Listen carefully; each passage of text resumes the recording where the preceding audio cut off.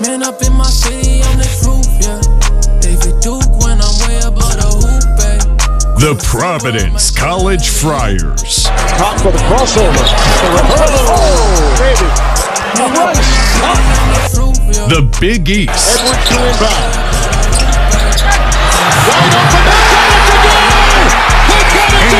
The rest of the college hoops Rozier world. setting the screen. Dunn twisting his way in. Basket counts and a foul. What a move by This Chris Dunn. is the Providence Crier Podcast. With your host, a PC grad standing in at 4 feet tall. He is the Providence Crier himself, Mike Surratt. Welcome everyone to another episode of the Providence Crier Podcast. I'm your host, Mike Surratt, Providence Crier. Follow me on Twitter, that's at Providence Crier. With me as always, we have BOC. Follow him on Twitter, at BOC all day. Today is Wednesday, December 29th. And all right, we had a long break. BOC, I hope you enjoyed your holidays. There's been no hoops, so really not much to talk about. But how were your holidays? It's that weird week between Christmas and New Year's where you don't know what day it is. You don't know what time it is. I have the holiday beard going. My hair is all disheveled. I look like Lloyd Christmas from Dumb and Dumber. So hopefully, tonight's game, if it still goes off, it'll be a return to normalcy. So I'm hoping we get to watch some semblance of Providence and Seton Hall, two nationally ranked teams play. Yep. So we are recording day of because we had some scheduling conflicts. I came down with a cold. Luckily, it's just a cold. We did have a COVID scare with some of the guys that went to the UConn game. I tested negative, and then like 5 days later, I got a cold. And then I was like, I'm good, I think. Just a cold. Yeah, you may have tested negative for COVID. Maybe it's positive for a holiday hangover. That might be what the case there.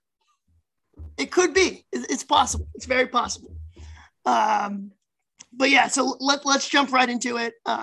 PC hosting Seton Hall tonight. Number 15 team in the country, Seton Hall Pirates, make the trip to the Dunk. Game time's at 7 on FS1. Is that right? Yep, 7 FS1. Yeah. So obviously a huge game, but as we wrote on our article previewing the game, it's kind of hard to get a sense of what we're going to get tonight with both teams on long COVID pauses. Providence hasn't played since that win against UConn. Seton Hall hasn't played in a long time. I think December 12th when they beat Rutgers was their last game. So they haven't played in 17 days. We haven't played in 12 days. So, I'm kind of at a loss here. Like, what do we expect going into this game? So I think, for this podcast, we can go under the assumption that both teams, it's a false assumption. We can make our predictions on how the game will go, but everybody who listens to this, in an hour or two, it could be starting players XYZ for both teams are no longer eligible to play because of COVID, and it just throws a complete wrench into the entire game plan. So who the heck knows, honestly, what we're going to expect. Besides the layoffs, like you said, it's not going to be a full strength of roster. So nobody knows what to expect. I think this is where the culture of the team, the coaching staff, and the resilience is going to play off. And I think both teams have that in spades. So it's truly next man in. We'll see. I'm also a little bit concerned, and we wrote about this in the article.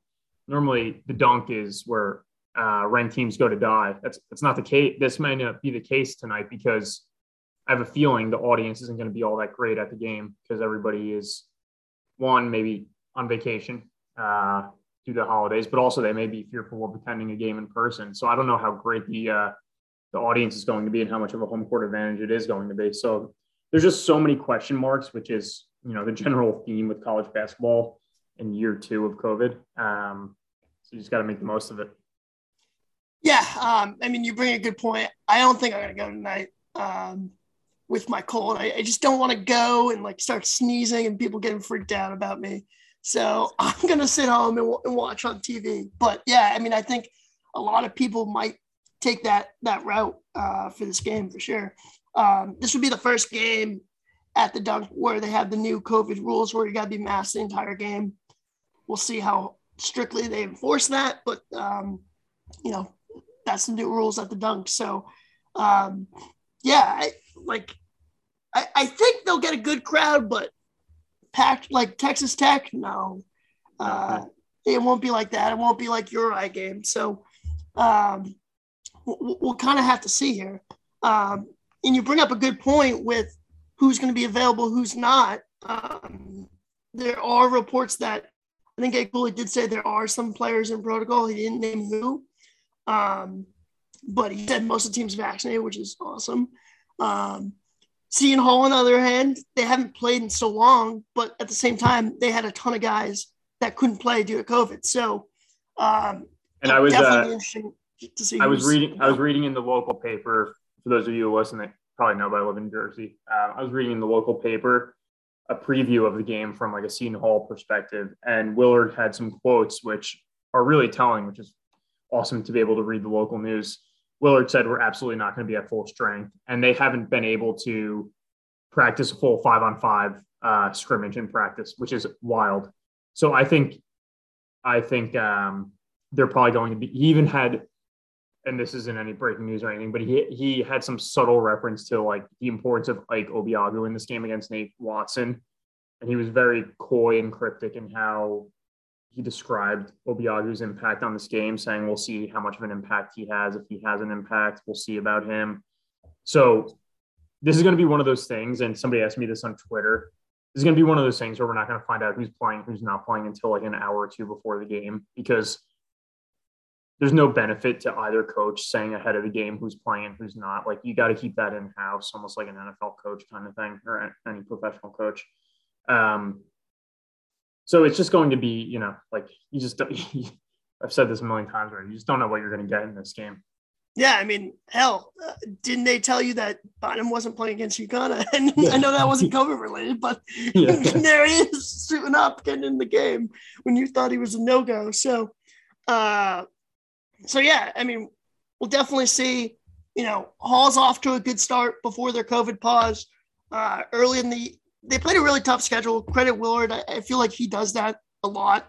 He's not afraid to challenge his group and see where the chips may fall. They went on the road, beat Michigan early in the year. Obviously, things have kind of changed with Michigan. Everyone thought going into the year they were a top team in the country, a national title contender. They were, I believe, top 5 going into the year. And Seton Hall goes on the road. I believe Michigan had a big lead in that one late too, and they choked it away. So Hall has a big win there. They beat Rutgers convincingly, but Rutgers has been up and down.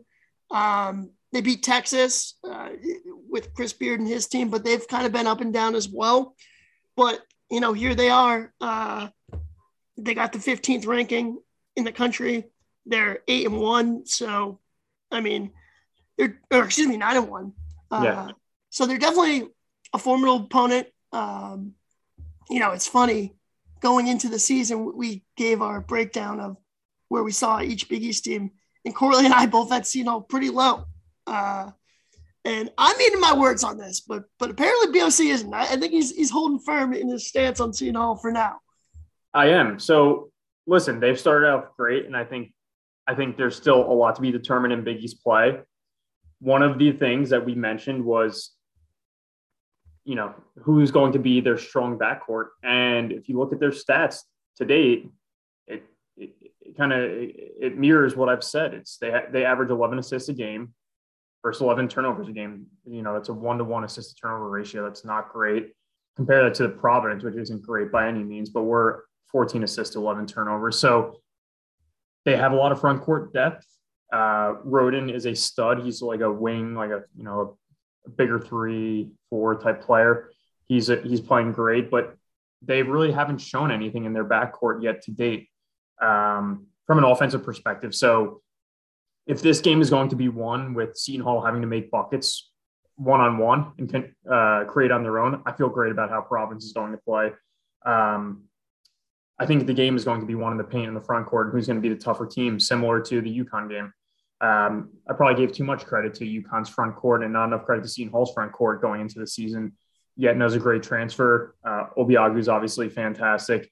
They have a lot of Tyrese Samuel. They just have a lot of depth in the front court. So I think it'll be a rock fight this game, and I think it'll be won in, offensive rebounds, second chance points, things like that. Not necessarily the guards dominating. Yeah, and I mean, I think the most I have to eat crow on would have to be my take on Jared Rhoden. I said he was more of a Robin than a Batman. He's making me eat my words. 17.4 points per game, 7.3 rebounds per game, shooting it at 41% from the floor. One thing about Rhoden, though, 3-point shooting, never been his strong suit. This year is no different, despite more attempts. He's shooting 26.5% from three. So not ideal. And he takes close to 4 attempts per game.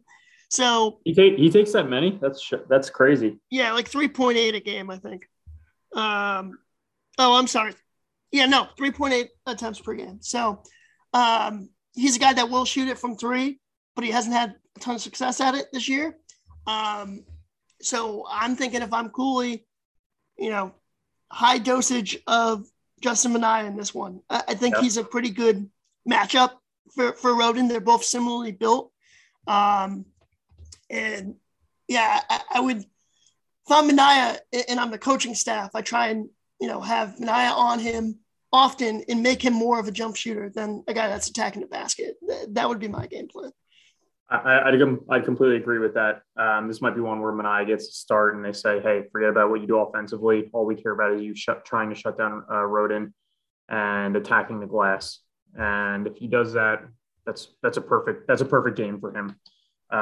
So yeah, I completely agree with you. Make Rhoden beat us from the perimeter. And if we do that, I think I like our odds. Yeah. And then, if you look at their backcourt, one of the bigger developments for them would be Bryce Aiken, the transfer from Harvard, battled injuries throughout his career at Harvard, came over to Seton Hall. And to be honest with you, his first season with the Pirates was an unmitigated disaster. He only played 14 games. I think it's bad in terms of his stats from last year at Seton Hall. 14 games, 5.7 points per game. It's not what they brought him in for, but credit to him. He's bounced back this year. He's played in every game so far, averaging 23.6 minutes per game. He's boosted that scoring to 11.2. So, and that's huge for them. But the thing with Aiken so far, you look at his game logs, he either goes off or does nothing. Yeah. And I think that's critical. Like if he can get them like 15 points, that's massive. But if he gets them 5 points, then I think you would have to love PC's chances walking out with a win.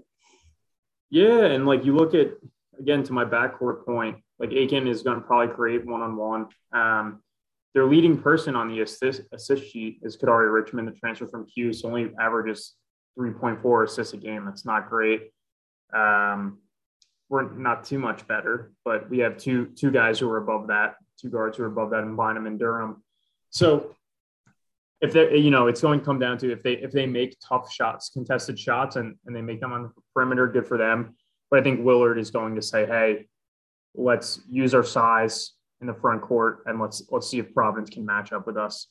Again, this is all under the assumption that everybody's healthy, and that's not going to be the case. So, we'll have a recording out after the game, and we'll probably tell a different story because players X, Y, and Z are out for both teams, and it changed the entire dynamic. So, not great podcasting, but we're doing what we can with a really uncertain environment. Yeah, you talk about that front court. I really like what Willard's done with it. Tyrese Samuel is now the third leading scorer on the team. If you remember, he was a big-time recruit. He was going to go to Cuse. I don't know if he ended up going to Cuse and transferring. I think that was the case. He went 1 year. 1 year, yeah. And finally, he's kind of rounding into form. 10.8 points per game, close to 7 rebounds a game, a block, 1.2 blocks per game. So he's kind of a glass eater, rim protector, can score a little bit as well. Alexis Yetna, the transfer from USF, I really liked him at USF. You may not have watched too many AAC games, but yeah, no, he's a good player. He's inside out big, can stretch it from 3, although the percentages aren't so much in his favor this year, but he's one of those pick and pop bigs that can score inside, outside. And he's solid on the glass as well. And then you got Obiagu, who's just has the funniest stat line you can imagine.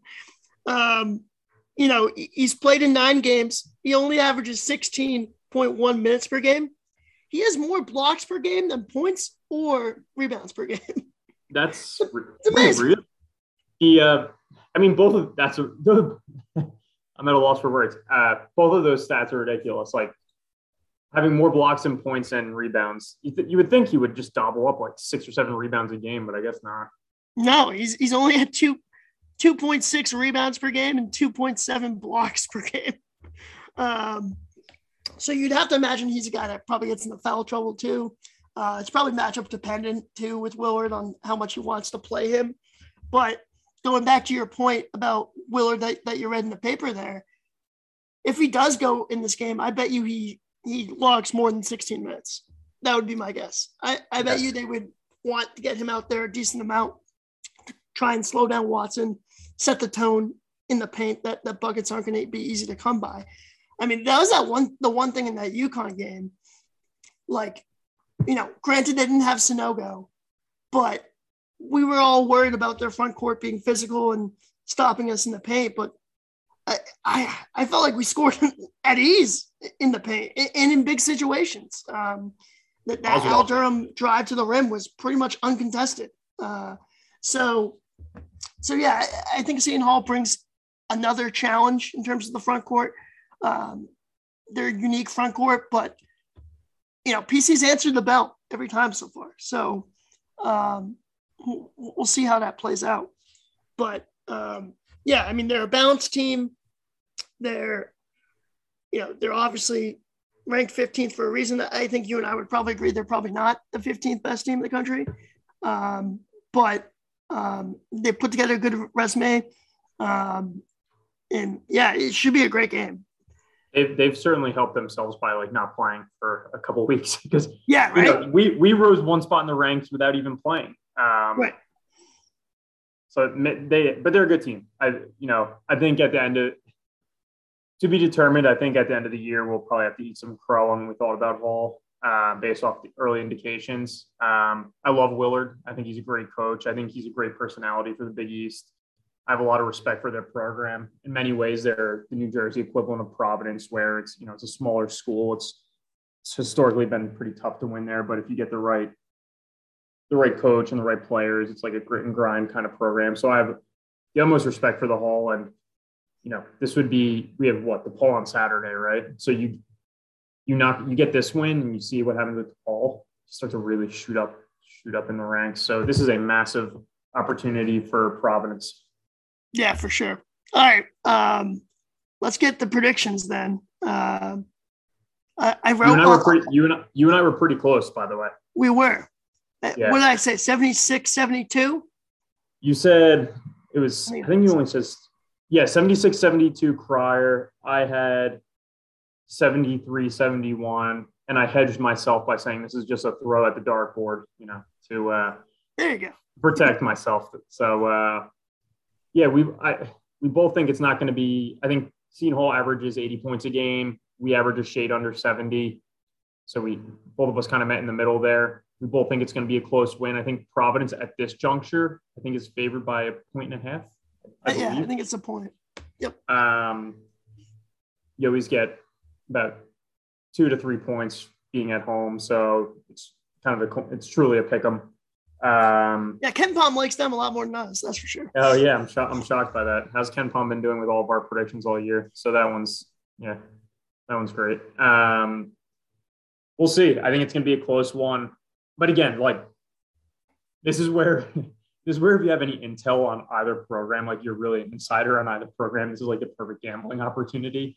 Oh, yeah. Because, for instance, say like, I hope this doesn't happen, but say Rodin is out because of COVID, hammer the Friars. Like if you have that information, and this is where you might want to track the betting lines and the trends with where the money's coming in late, because that'll definitely tell you before something leaks who's playing and who's not playing.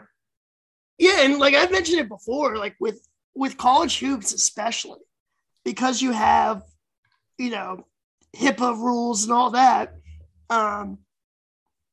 there's no like injury report. So you kind of just find out as it goes. And the lines don't change when guys are out. Sunoco, they announced he was going to be out like about an hour before the game started. The line didn't change. So I hammered. They announced Bynum was out and he still played. Yeah, there you go.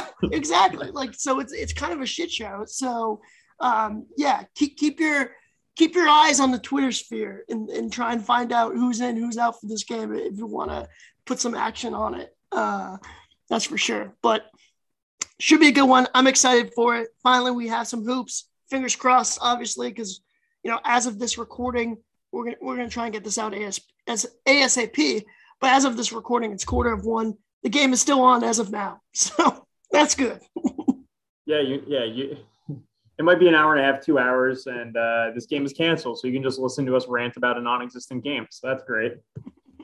Hopefully that's not the case, but who the heck knows? But what we'll do is we can record tomorrow, assuming the game's played. We'll have assuming the game's played, we'll have an article out about the game, and I have a feeling the things we talk about after the game are going to be drastically different than what we talked about before this game on this podcast, because there's going to be some curveballs that are thrown out there about who's playing and who's not, and it's going to, like I've said, dramatically alter how the game is played, score, who ultimately wins. So we'll see. Yeah, who knows? Maybe the dunk floor starts condensating again and people are flying all over the place, and we got to finish the game at Alumni Hall in a few days. So who knows? But that's a wrap for this episode of the Providence Crier podcast. Once again, follow us on Twitter at Providence Crier. He's at BOC all day. Read our blog, theprovidencecrier.com. Give the pod a review if you like. We love all feedback.